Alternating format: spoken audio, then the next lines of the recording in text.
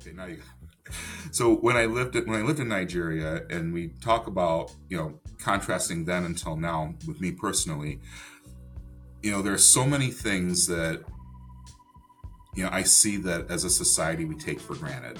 A very simple example of that is running water and electricity. We expect the lights to come on when we enter the house and we flip the switch. That didn't always happen. Electricity could be out for 3 days. It could be out for a month and a half. You just don't know. Water could be off for a week. It could be off for a month.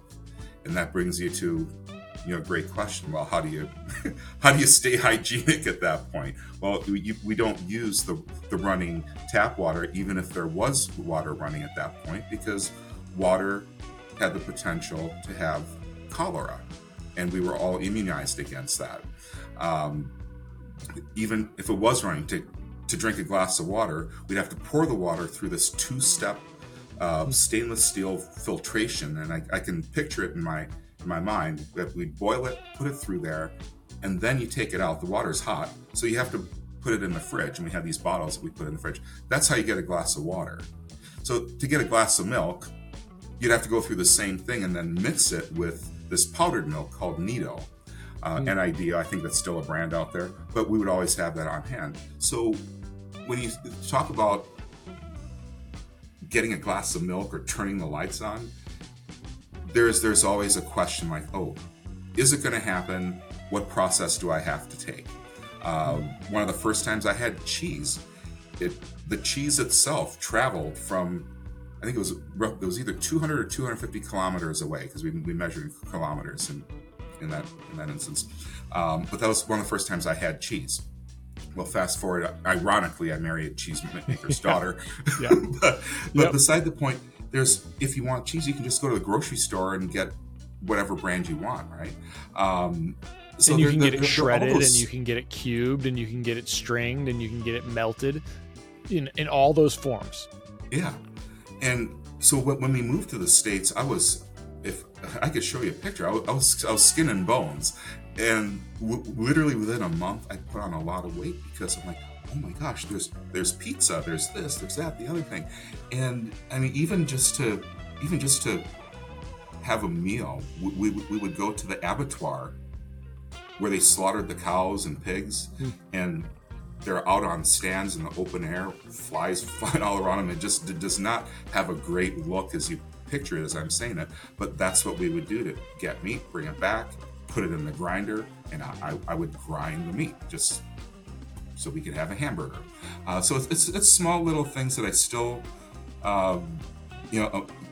get amazed at. It's like, we've got so many things to be thankful for.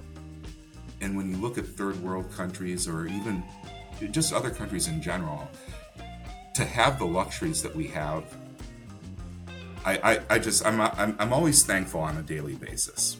So. Hello and welcome to the Crystal Podcast on iCode Media. Today I had a great conversation with my good friend Ranjan Misra. We talked about his journey throughout life and his journey in the eye care world and in the corporate world. We dug a little bit into some of that history. I think you're really going to enjoy the conversation. I enjoyed the conversation. As always, be sure to subscribe to the podcast, write a review, share it with your friends, and support those who support us. My patients with macular degeneration want clear and succinct recommendations from me related to products and solutions that can benefit their long-term ocular health and vision.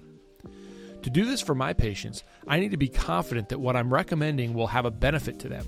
And that's why my supplement of choice is MacuHealth. MacuHealth is specifically formulated and clinically proven to rebuild and maximize macular pigment over a lifetime. This results in enhanced visual performance and aids in the treatment and prevention of age-related macular degeneration. I've discussed carotenoid absorption on this podcast with Dr. Nolans and Stringham, and MacuHealth uses a patented process called micromicelle technology. And this technology is clinically proven to increase carotenoid concentrations at the target tissue and deliver the highest level of bioavailability studied to date. MacuHealth has been great for my patients. We really feel like we have the ability to help those patients in all categories of macular degeneration. If you're not utilizing MacuHealth for your patients, Check it out for yourself by contacting your MacuHealth representative. Young and emerging presbyopes can be tricky. These patients want and need additional help at near, but they can be resistant to solutions that create even mild distance blur. The MyDay multifocal lens has been great for our presbyopic patients. It allows those patients to transition into a multifocal more easily. We've had this lens now for long enough that we've been able to see how simple transitions can be from an adaptation standpoint from lower ad designs to higher ad designs. The MyDay multifocal material is CooperVision's softest one-day hydrogel lens and features Aquaform technology combining the unique balance of high oxygen permeability with natural wettability in one material. The result is a highly breathable lens that keeps our patients' eyes looking clear, white, and healthy. So if you haven't started utilizing MyDay multifocal in your practice, I'd encourage you to reach out to your CooperVision representative to get started.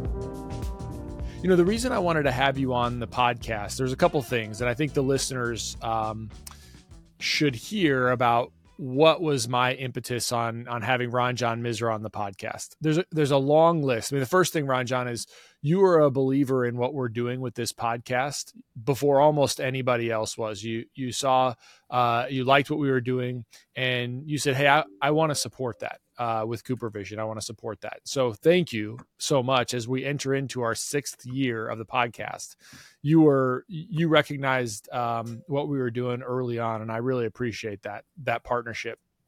The other thing is that you're kind of a humble guy, and you and I over the years have gotten the ability to share stories, and I've gotten the ability to understand who you are. And you never make things about you. You know, you'll poke fun at yourself on stage. You'll have fun with other people, but the goal is never about what Ranjan gets out of it. And I am sure people see that when they get to know you, but I think that's a really amazing thing that a lot of people don't have. And then the other thing is that you have this awesome story, you know, your family story, and then this sort of like pulling yourself up from the bootstrap story in eye care and in the industry where you kind of, I mean, I think I'm paraphrasing a little bit, but where you started out as kind of a sales rep, you know, and sales reps are really important, but you've found opportunities to continue to grow and serve a big company. And those are things that I don't really fully understand, but I recognize that that's something that you've done. And I don't understand how to operate in a big company like that. And I think a lot of the listeners don't really think about that either, because their day-to-day work is, you know, they've got their business. It's a finite small business where everybody can see the moving parts that are going on when you're at the helm of that business. But when you're in a really large company, it's just a different thing. And so I'd like to take a little bit of a peek behind that curtain of that process of why Ranjan is the way he is, and then how you kind of came to do the stuff that you do right now. So Ranjan, that's a big, long overview, but let's start by kind of giving a sense for the listeners of where you grew up, what your background is just as a kid, and start there. Okay. Wow. Well, I'll try to make that brief because it could be a long story. So I was born in Canada on the east coast of New Brunswick, and that was while my dad was getting his doctorate in physics. His dad and most of his siblings are all physicists, so they're a pretty brilliant side on that side of the family. And when I was 2, he had gotten his doctorate, and we ended up moving to Nigeria in West Africa. And the reason for that was that was his first real job. And the job at hand was to not only teach physics in these universities, but also open up the physics department and have that curriculum. So he did that in 2 different cities in Nigeria. So I lived there from 2 years old till I lived for 11 years there. So when I was 13, we moved to the States at that point. There's a whole lot that we can talk about during those 11 years about. Well, I've got some questions right away, Ranjan. I think so culturally now, I think I fully understand this, but I'm sure I'm missing some parts. Culturally, you would be considered Indian, correct? Like your genetic history would be Indian. Is that right? So 50%. So my Okay. dad is from India, and my mom is a mix of a number of races, African American. I think there's some European in there as well as some Native American. So it's some kind of the United Nations, so to speak. Well, I think the interesting part to me is, and I don't, I'm not setting this up because I don't really recall this too much in our previous conversations, but it is interesting. Did culturally moving to Nigeria, did your ethnicity or your background, and how you might look different than other people, did that impact any of the growing up at all? Well, it's what I knew. I mean, again, there's this saying, you don't know what you don't know, or you know whatever. Mm-hmm. But I grew up with native Nigerians going to the same school as I did. I ended up going to an American missionary school, so there was a very strong United States or American Yep. influence. I went to Yep. school with Lebanese people, Australian, German, Swiss. So I just, from an early age, it was just an easy adaptation to any type of person. And I actually believe, and I'm glad you brought that up, because I actually do believe that variety of type of people and origin has kind of shaped me into what I started off being early and who I am today. Anything from mannerisms that we're not used to, those are things that I just tend to pick up on that are not always what you see, when you walk down the street in the States. And so, how do you think? Well, how do you think that cultural diversity uh, has helped in the way you see things, in the way that you've progressed throughout your life? That is a really great question, also, and I would say it. I don't rush to any judgments in terms of decision making. I see who's bringing me the issue or bringing me an equation to solve, and I take the person also in addition to the equation I'm trying to solve, and I kind of try to think along their lines, and not only in the response but the way it's delivered. So again, dealing with people in different backgrounds has been, I really believe, a great part of who I am today, and frankly who I've been for a very long time. And I'm more a people person than I am data driven, and it's because of all that. I just have so much interest in people, and there's a lot to talk about behind that too, because in terms of my professional career, a guy I used to work with a long time ago, he saw me progress. I was in telecommunications at the time. He saw me progress through the ranks in this world where, at least in the company that I was in, the lifespan of an average sales rep was about 6 months. So there was a pretty high turnover, and I lasted 4.5 years there before I voluntarily left to do some other things that I wanted to grow in professionally. But the thing he told me is, like, he goes, "Ranjan, I've been watching you for the last couple of years, and always keep doing what you're doing." I'm like, "Well, what is that, Tony?" He goes, "Always treat everyone the way that you treated your first customer." And what he meant by that is, the customer I was dealing with at that point was more of a mom and pop shop, like selling long distance to a garage, versus going to a large corporation and having much more complex um, applications. So to talk to that same garage as if you would talk and deal with that same large corporation. And I'm like, "Tony, I think that's actually what I have been doing, but it's good to hear that."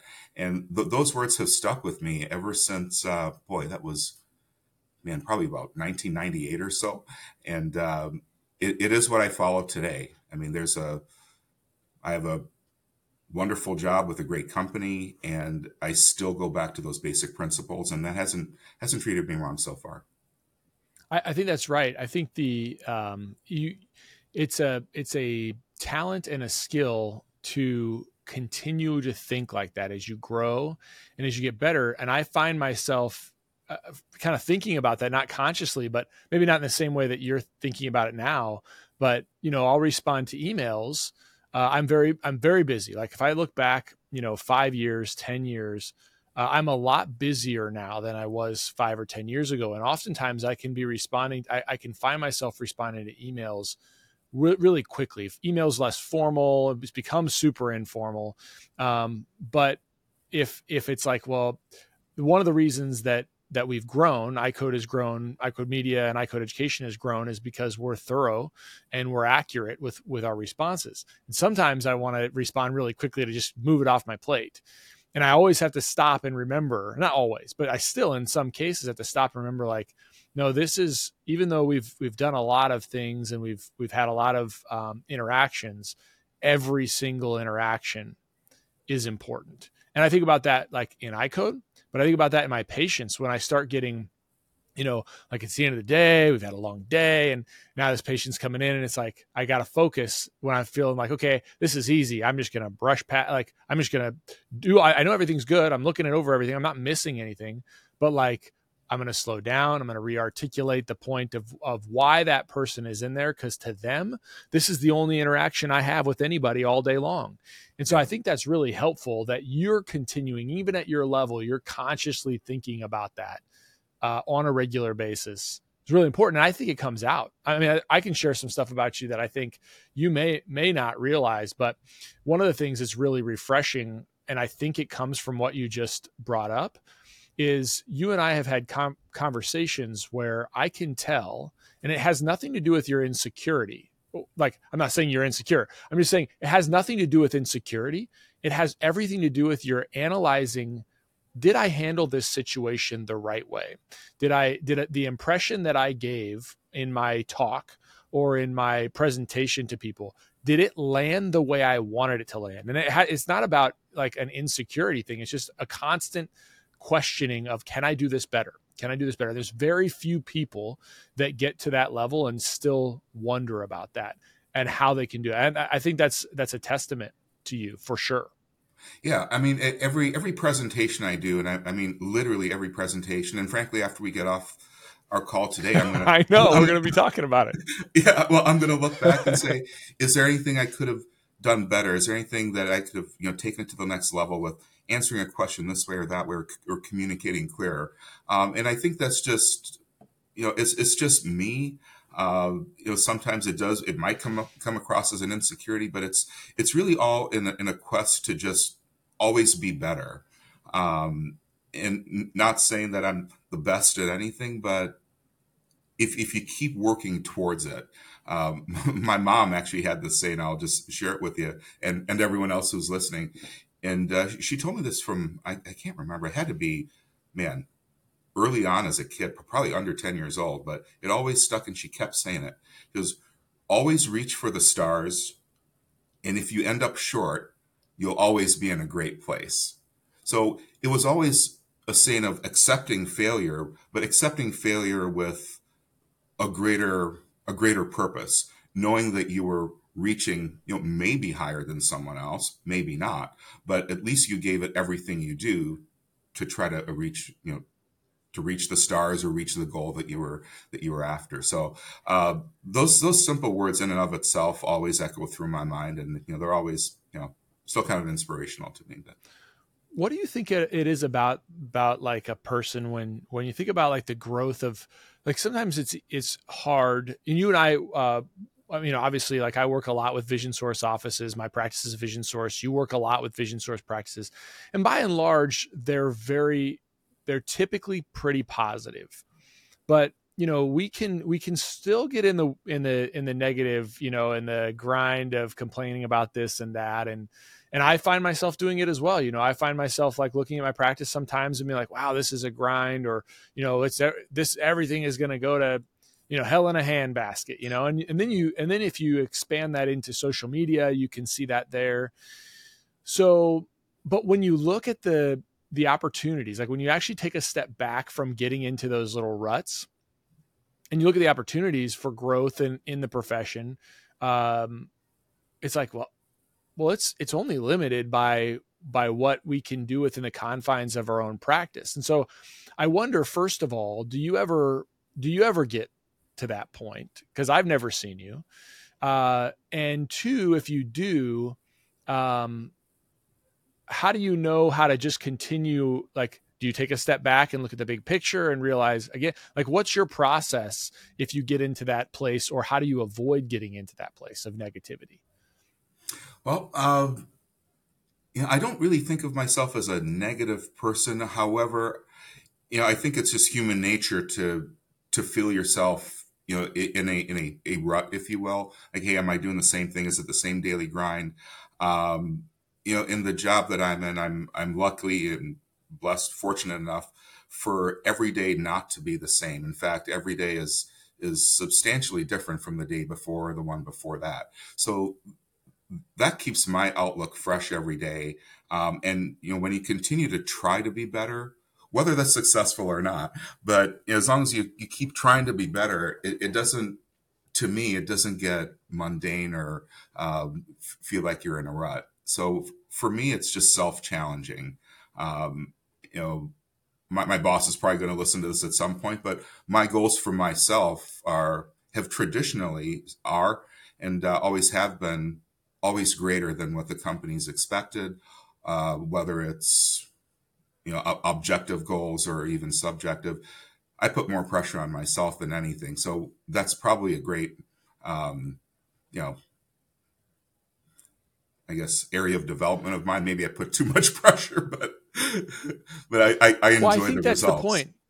Yeah, I think that's the point of the whole discussion, is that, like, when I look at people who are like really successful in their business, right? Whether it's eye care or consulting or lawyers, uh, there's this, like, what we see publicly is only the trajectory of success, as things scale up. But when you actually, like, peel back the curtain and really talk to somebody, you realize that there are days they probably wake up and they're like, am I really doing any good? Or like, this is going to fail. Like, they Right. have those thoughts, but they're fleeting, and they don't dwell on those thoughts. They realize, like you said, it's like, well, I'm going to do something better today. I'm going to create something new. I'm going to work harder, maybe than other people will work, or than I've worked before. Or I'm going to be creative about an idea that I have on how to present something a different way. And even if that thing isn't quote unquote successful by any metric that you want to throw at it, like financially successful, or there's a lot of people that love the idea, or people respond and say, whoa, that was amazing, Ranjan. You now have this new idea. Well, who was it? Oliver Wendell Holmes. A mind that is stretched to a new idea will never return to its original dimension. And that slight change in the way that we think winds up in some form or fashion in the future that maybe wasn't successful right now by any of those measures, will create something that becomes something greater. Right? It's new, it's different. And so I think the point about that, and what's interesting to me in the topic that we're hitting on right now, is that it's very easy for us to be negative, because if we just look at where we are right now and dwell on that one thing, and then we look at how everybody else is doing. I like LinkedIn. I think it's really interesting. But you look on LinkedIn, everybody's doing amazing things, and they're Yeah. never unhappy, and they're never like dissuaded by what's going on. And I know that's not true. I know all of those people have challenges, and and what makes them separate from those of us who may not be able to do those amazing things is they continue to just put one step forward, one step forward, one step forward. And that kind of brings me to kind of your professional story, right? So that's what I'm reading from what I pick up from you, is hard work, innovation, new ideas, and not being afraid of them, and not measuring your success of where you are right now, or one specific outcome all the time. So professionally, then you take that background, that diverse background that you have, sort of this work ethic, these ideas of working harder that your mom kind of instilled in you, and I'm sure your father did as well. Talk about, and you mentioned another type of company that you worked for. Talk about your entry into eye care, into the eye care space. What was the position that you took, and what was interesting about it to you?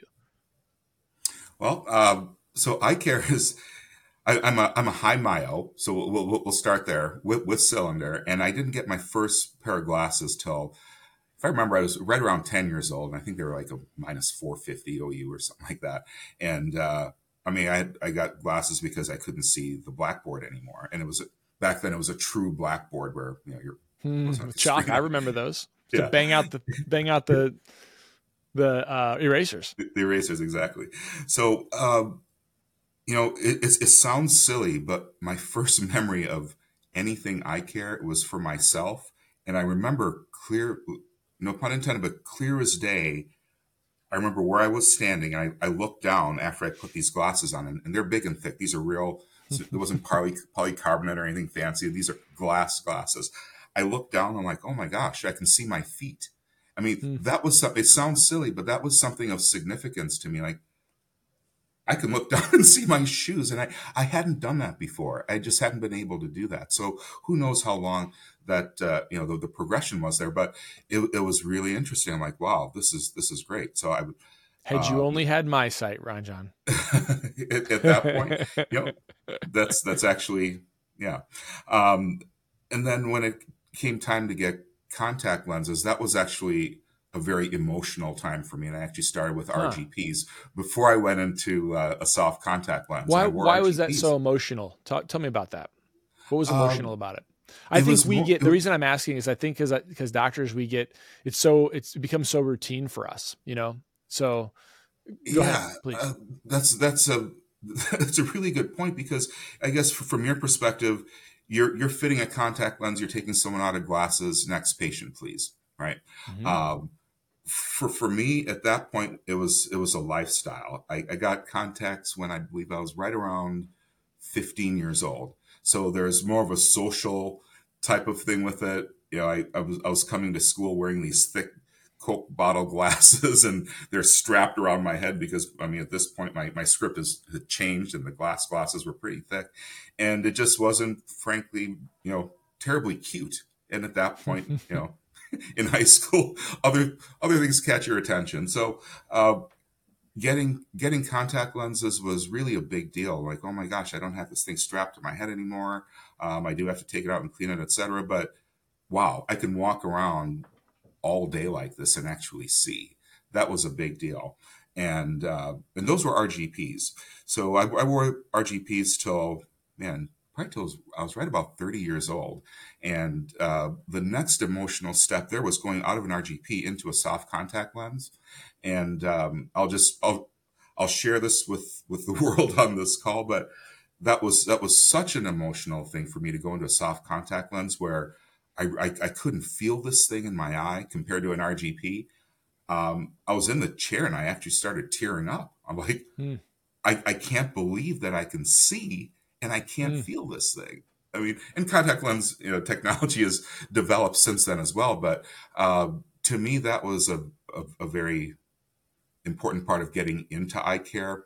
Um, so little bit of a longer story there, but there's the passion behind what I do on a day-to-day basis. I really hope that we do help people see better, and maybe avoid unwanted things in the future. So going into eye care, prior to that, I was in telecommunications, I was in pharmaceuticals as well, and the same concepts for how I act, how I behave have never changed because with each position I've always seemed to progress. For example, in pharma, I was a sales rep. I moved to a specialty sales role. I moved to being a training manager. I moved into being a district manager where I managed people. So along that path, even within the confines of one company, there is always growth and always room for improvement. And I moved into eye care. There were challenges within the pharmaceutical space, frankly. explain what was at the time? So at the time, what year was that, and what were the challenges that you encountered? That was around 2010, and that was really about the time where pharmaceutical companies were just, all of them, virtually all of them, were imploding on themselves. It was Wow. right around the time of an election year, and there was a great push towards generics, and we sold it branded. So in the geography that I was in, there just wasn't a need for this great a staff.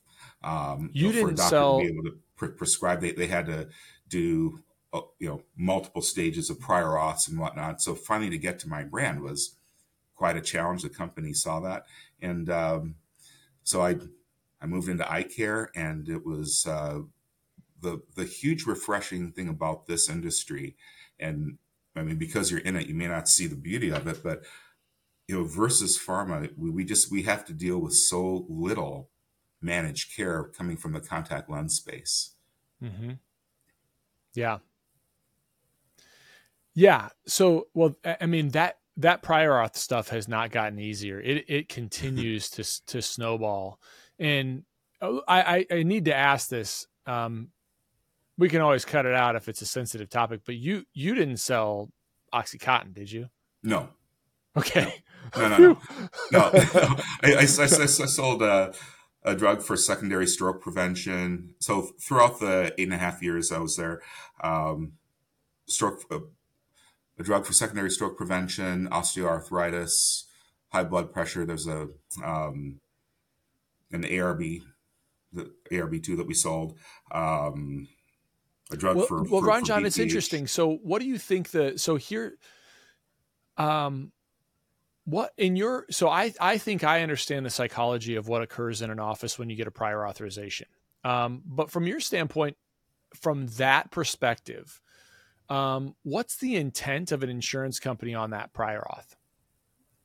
First question about that. What's your intent from that perspective? I'm not asking you to, maybe you have to speculate a little bit, but what are they trying to get out of that?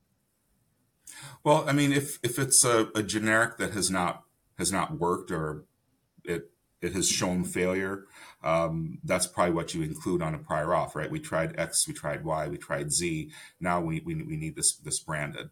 The intent, I would surmise, and I guess I would position that as my opinion only, is that a generic is going to cost the insurance company a little bit less than it would have branded.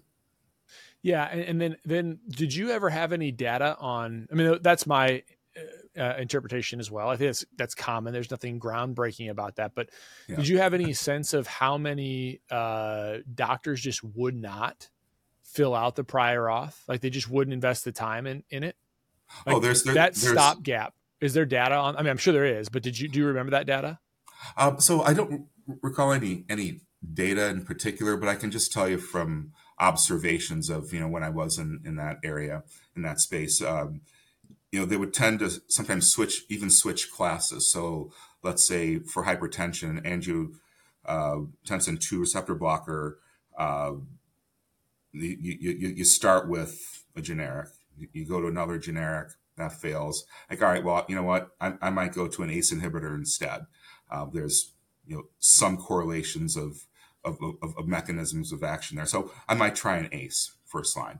I might go to a calcium channel blocker. So it might be more of jumping from class of products. And in the hypertensive space, there's many classes of products that you can use. So I would say it's more jumping from class to class rather than, all right, this doesn't work. This doesn't work within this class. Let's exhaust every Right. angiotensin 2 receptor blocker before we Right. change classes. Yeah. Yeah. Yeah. I think that's what, I mean, there's two main things we see in eye care that are prior auth right now are going to be glaucoma medications and ocular surface medications. Mm-hmm. And those are the ones. And my suspicion is that, unless you have a process built up around your prior authorizations within your practice and the doctor is not the one doing it, then most doctors are going to prescribe it. They'll get a prior auth, and then it just goes by the wayside. And the patient never gets the medication, and then it kind of feeds into just some defeatism that can occur within the practice in terms of that disease state management. But that's a whole other conversation. It's just interesting to me to hear that from another side. And And then when you think about the psychology of those practices, when you worked with them, did most of them have those systems built up in place? And so you'd come into the office and you'd explain, like they'd say, well, look, we're getting prior auth to death here, Ranjan. And you'd have like different resources to help them. Well, what did that look like? Well, I mean, we couldn't, just like in your case. I mean, we can't help you write a prior Yeah. auth. I mean, Right. that would not be appropriate. Um, However, I mean, at certain times, if our position changed within that formulary, we could say, all right, this XYZ brand is now preferred, so you can get to it a lot easier. So those were things that we really needed to and did communicate not only to the doctors at that point, but almost as important or more importantly, the staff who was actually doing the prior auth. Um, that's probably the real answer is actually talking to the nurses or whichever staff is actually doing the prior auth. So then were you aware when you made that transition from pharma into contact lenses, were you aware of the differences in like insurance regulation, like you're talking about right now, that was going to be an advantage for you? Did somebody talk to you about that? Or are you just like, this is getting crazy, I got to get out of here and use my skills someplace else? Well, no, so it was more of a breath of fresh air, because it's like, oh my gosh, now I can actually talk about my product, and if the doctor chooses to use it, he or she can use it. It's not like, okay, well, I have to jump through 5 different hoops and I have to overcome those obstacles first. Um, Yeah. you know, that is such a big deal. And from the amount of managed care obstacles that we had, to come to this has just been, I mean, it truly is a breath of fresh air, has been a breath of fresh air. So we're not talking all day about, how to get to the product. We're just talking about, if you're going to choose to use this is why. And we Right. can just have those conversations. Right. So then you landed with another large company, right? So you spent what, 4.5 years with another large company, because you just had, so that would have been 2010. You just had your 10th anniversary at Cooper. So Yep. you entered the space someplace else. Talk about that opportunity. Well, it was in the contact lens space, and it was a competitor of mine, from Cooper Vision, and I got to learn a lot about the business there. And again, there's loyalty wherever I go. So it was tough to move on, but for me, I found greater professional opportunities with Cooper Vision, and I'd also, I guess I'm not sure if we're going to include this on the podcast or not, but Well, I'd if I also don't have look, to edit it, it would be better. But if I yeah. can make a mark in case I do. So I actually looked at other companies in the space, and what really drew me to Cooper Vision was just plain and simply the culture. I've never been a person about, okay, well, is this company going to give me more money than this company? Am I going to move for a raise? That has never been the case. So it was the company itself, the culture, meeting some of the people, and just realizing that, yeah, there's probably more room to grow here. And I wasn't wrong. I wasn't wrong. I made that decision. And in fact, I was about Did to. you enter in as a sales rep? You entered in Yes. Cooper as a sales rep. Hmm. Yep. I Yeah. entered Cooper as a sales rep, and I was at the other company as a sales rep as well. And I knew I had to take that step back in order to move forward again.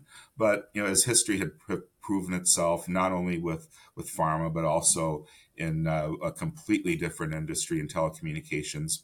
I mean, I lasted 4.5 years in an industry again. At that company, the shelf life was around 6 months. So I was confident in myself that, as long as there's opportunity, I'm willing to go for it. I was actually supposed to, a little known fact, I was actually supposed to come to Cooper a year earlier. So this would have actually been my 11th anniversary, but I felt like I had more things to prove, and this is just, I guess, maybe a downfall of mine. But I was at the final interview with Cooper a year prior, and realistically, I probably would have had the position. But I just felt that I had more to do at the other place. Within a year, it's like, okay, that didn't quite work out the way I thought. So I sent the hiring manager that I had interviewed with at the time a really quick email. It's kind of a fun thing because a lot of doctors in the territory said, "Hey, I think Cooper's hiring again. You should potentially take a look at this." So I sent him a message and I said, it was 2 words, and I still have the email. Said, "I'm ready," and that was it. Yeah. And again, going along with the culture at Cooper, I met with him, and he goes, we don't need all these brag books that you bought, Ranjan, because I took a lot of time to update my resume and all this stuff. And he goes, "You're my guy. Let's just talk about getting you on board." And that just really solidified my good suspicions, my intuition that this really was the place to, at least for me to be at. And I have been. Yeah. The most common questions I get include, what ophthalmological codes or evaluation and management codes should I use? What ICD-10 codes do I need to bill with this CPT code? What CPT codes can be billed together and what can't? And my favorite, how do I manage a patient who has diabetes who comes in for a quote-unquote routine eye exam? These questions really highlight the confusion and uncertainty that serves as a daunting hurdle for providers, makes it more challenging for them to care for their patients and provide those patients with the best opportunity for a lifetime of ocular health and clear vision. That's why we built iCode Education for this specific purpose. Our mission is to provide optometrists with resources to help you understand disease states, revenue cycles, and billing and coding so that you can put that on autopilot and truly care for your patients. Check out iCodeEducation.com. That's EYECODE education.com. We've developed a premier billing and coding bundle that includes all of our billing and coding resources in one place. We also have a 10% discount code just for listeners. We've been partnering with EssilorLuxottica Enter the coupon code EYE, and it helps us in 3 areas. First, they use social media campaigns to highlight products that we believe in. We'd love to work and with prescribe you. to our Check patients. out iCodeEducation.com. And they deliver those patients back to our practice. Second, EssilorLuxottica 360 enhances our patient experience through staff training tools that help us simplify and streamline the way we communicate about our products and services. Lastly, but for my practice most importantly, it helps us make good business decisions related to our optical offerings. We will systematically and objectively analyze what our patients are purchasing and what they like, and removing products that our patients are not really using or not really drawn to. This, along with additional rebates and immediate savings, helps us continue to deliver high-quality products and services to our patients and keeps our practice resilient. Check out EssilorLuxottica 360 for yourself by visiting EssilorLuxottica360.com. Yeah, that's awesome.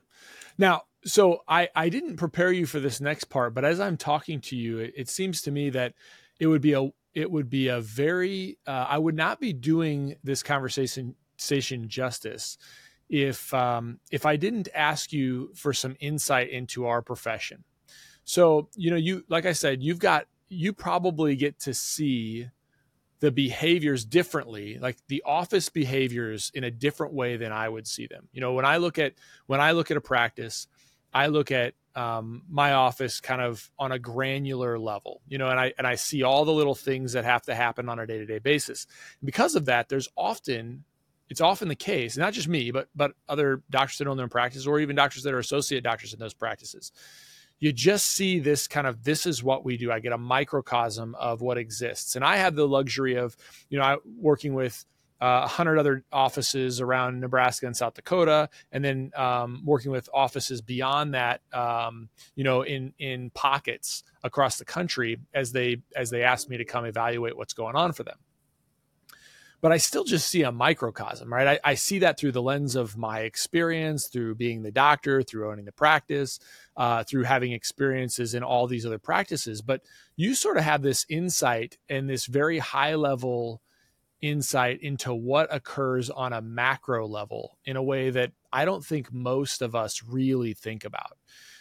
And so what kind of things do you think occur in a practice, or maybe trends that you see from contact lenses on a bigger scale, where you say, Chris, you're missing, like, when you say, like, you could use my practice if you know the data, but like, I see optometrists missing this or missing that. And it doesn't mean like it's an individual. I know you work with the individual offices, but kind of at a greater, higher level, what should we be thinking about that you don't think we are thinking about?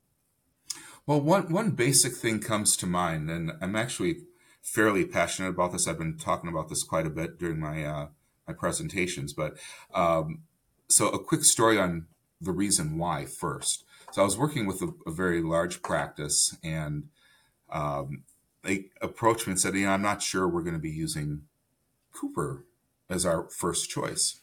I'm like, well, why is that? You've been doing great with us, and you're a great customer.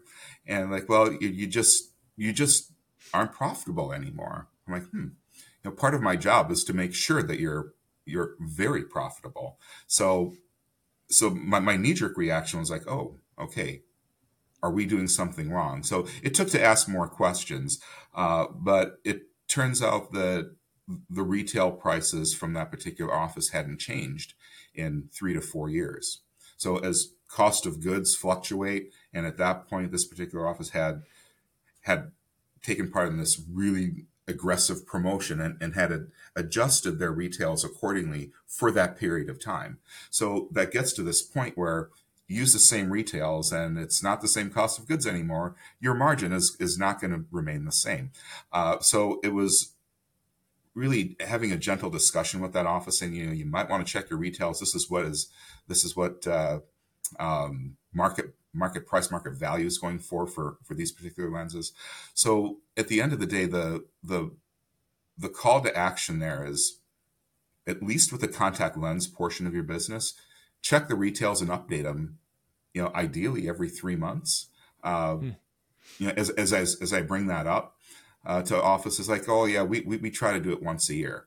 So I'm like, I try to bargain with them a little bit, like, all right, if you're doing it once a year, that's great, but at least strive for twice a year. Just give it a little bit more, because sometimes there is that fluctuation, and I want you to be profitable, I want you to be successful, and I want you to see our company as the company that's going to bring that to you. And if that is not the case, then I have to look at, again, and introspect on how I'm doing my job. But at the same time, I also take into consideration that contact lenses for you, or any other optometry office for that matter, might be maybe 10, 15% of the business. And well, using the 80-20 rule, you're probably going to be looking at the 85% business, Right. 85% balance of the business, a little bit more holistic than that portion. But when it gets to that portion, if you are getting more on a micro level, make sure that's taken care of. Yeah, the way that those prices fluctuate so much is, like, online, I think makes doctors feel like, well, and you tell me, I mean, one of the things, so I agree with you. I think we should be analyzing those on a very regular basis. If you can't do it with your technology in real time, then you should consider doing it on some scheduled, planned, regular basis. And because the reality is we'll use this website company that's selling contact lenses online is competing. They're not really looking at us. Like, they're not looking at my prices, but they have bots that are going out and they're scouring. No, I have no illusions that this is going on.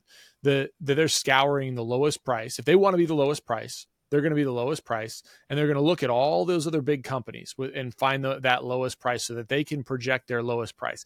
And some of them, as we know, are also buying advertising, or they're prohibiting advertising on other sites so that they become first by hijacking those other sites' advertising SEO types of things. I mean, that's public knowledge. Everybody knows that's going on. And what a disadvantage we're at. What a disadvantage we're at to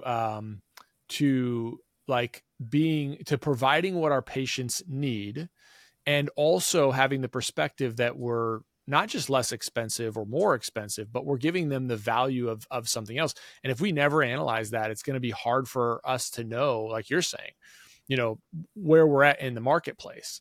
But I don't think it has to be overwhelming. The other thing that I You know, thought about, yeah, go ahead. No, please go ahead.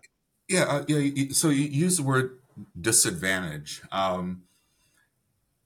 mean, that kind of struck me when you used that word, because I actually feel like you've got a great opportunity. So everyone who ends up going online or whatever the case is to buy contact lenses, or that's who you're measuring against, you have the distinct opportunity of having the patient in your chair. That online entity does not have that luxury. You have the privilege of having the patient in the chair. Um, how your office handles that and maximizes that, that's really up to the practice. If we're not able to capitalize on the entire annual supply, or as an example, okay, well, maybe we need to tweak our communication up. But I truly see that as, yes, there's some noise in the background, but hey, I've got this opportunity right in front of me. I have a patient, and let's go back to thinking how people think. I've chosen Dr. Criswell's practice for my choice in eye care. I trust he's going to give a great exam. I trust the office. You have that built-in sitting right in front of you, and how you handle that after the exam, that's really the onus is on you. Yeah. I mean, And I not to be think, that sharp, but I mean, no, that's truly no, how I it's feel. true. No, it's absolutely true. And it's an us problem. And I think the guilt that might come with, well, I don't want to offer patients X, Y, or Z, or I don't want to be, I want them to be able to go, I hear this sometimes. I want to be able to, them to be able to go wherever they want to. And I'm this, like, do you think Amazon or any of these other companies like give a thought about if a patient wants to go out the door and find another product at one of their competitors? Like, they don't care at all. Like, they don't care if that patient or that person, that customer, thinks that they're, I mean, I know we're not Amazon. My point is that we find ourselves in this very unique place of not wanting to look at what you had just described. Is the patient is in our chair, they already trust you. uh, we're not taking advantage of that. They want to be there, and we Right, want to be convenient for them, and we have very good cost effective options for them that have a high value. Why would we ever say, well, you could just like whatever you find online, I don't, whatever or like not really embrace that? No other company would do that. right, The big retailers online for contact lenses, the big retailers, period, online, are not thinking, oh, well, we might be a little bit more expensive, but you should go check our price, or we're the same price. Go check it Walmart. Go check it. They don't do that. That right. you are their customer, and you're their customer until you don't come back anymore. So I think it's just interesting, and we're not retail. I mean, there is that blend of, we're providing, medical eye care services, and we're selling goods and products, and we're prescribing lenses, and we're prescribing medications. I mean, that's a very fine balance, and it is not simple. But That's a really good point, because one of the other things is kind of going back in conversation a little bit, but one of the things I really I noticed, getting into eye care, is that you've got two distinct environments. You've got the medical environment that as a doctor, you're seeing the patient in the chair, right? Whether it's eye health or just refraction, whatever the case is, there's a medical environment. You're coming out of that into a retail environment, looking at costs of contact lenses. You're looking at costs of glasses and frames, etc. So there's a retail side to it, and I think that that transition is important into the aforementioned what we talked about. But yeah, that's a great point and realization about the practice. So, Ranjan, when I asked you to come on, I told you I'd kind of keep everything in the confines of a certain amount of time, and Yeah. you've been more than generous with that time. But if I were going to ask you one last question, and I only know this about Ranjan because I've sat in this space, but if you had the pleasure right now of sitting on your couch with all of the bass traps in your living room and the perfect acoustics going on right now, Yeah. what is the high fidelity album that you would want to listen to right now? Ooh, probably Fleetwood Mac, Dreams. Ooh, That good song. So one. I think I forget what album it's on. I have it, but that album is just amazing, and the recording has been upscaled into this brilliant DSD version of I guess hi-fi resolution, and it's just a dream to listen to. So that's Oh, my. I think the album's Rumors, actually. yeah. Yeah. Well, there you go again, Ranjan. Your crystal vision. Yeah. Well, I've really enjoyed this, and I just if the purpose is to understand how Ranjan ticks a little bit more, and how I've gotten to as far as I have it in my career. There's I've never taken anything for granted. We could have probably a whole nother podcast on experiences with that, but um, I make someone smile purposely every day. Someone that I don't know, or I don't see real often. Whether I'm in the grocery line or at the airport, you make someone smile. I actually feel it's infectious, and it makes me feel good. It makes them feel good. And if we want to talk about the journey and spending 10 years at Cooper Vision, that's actually a little spark of what I personally do every day. And if that doesn't happen, it actually registers like, oh, I that did not happen for me today. I didn't make someone smile. Then my quota increases to 2 for that next day, and I try extra hard. And that's, I mean, my approach is always, I am who I am, and if I can make you happy just by even being in front of you for a couple minutes, again, the grocery line, a couple minutes, or spending 50 minutes with you on the phone, Dr. Wolfe, that makes my day. And I think people Ranjan, do kind of see that. that's awesome. That's awesome. What a way to live. I think those are great perspectives and reminders for us, is at the very simplest level, right? You've improved somebody else's day for a little bit, enough to get a smile. Thanks for doing this. I think you got tons of smiles, or you'll get tons of smiles once this is aired. I appreciate your time. I hope we'll have you back in the future. Okay. Thank you so much. I appreciate it. You're welcome.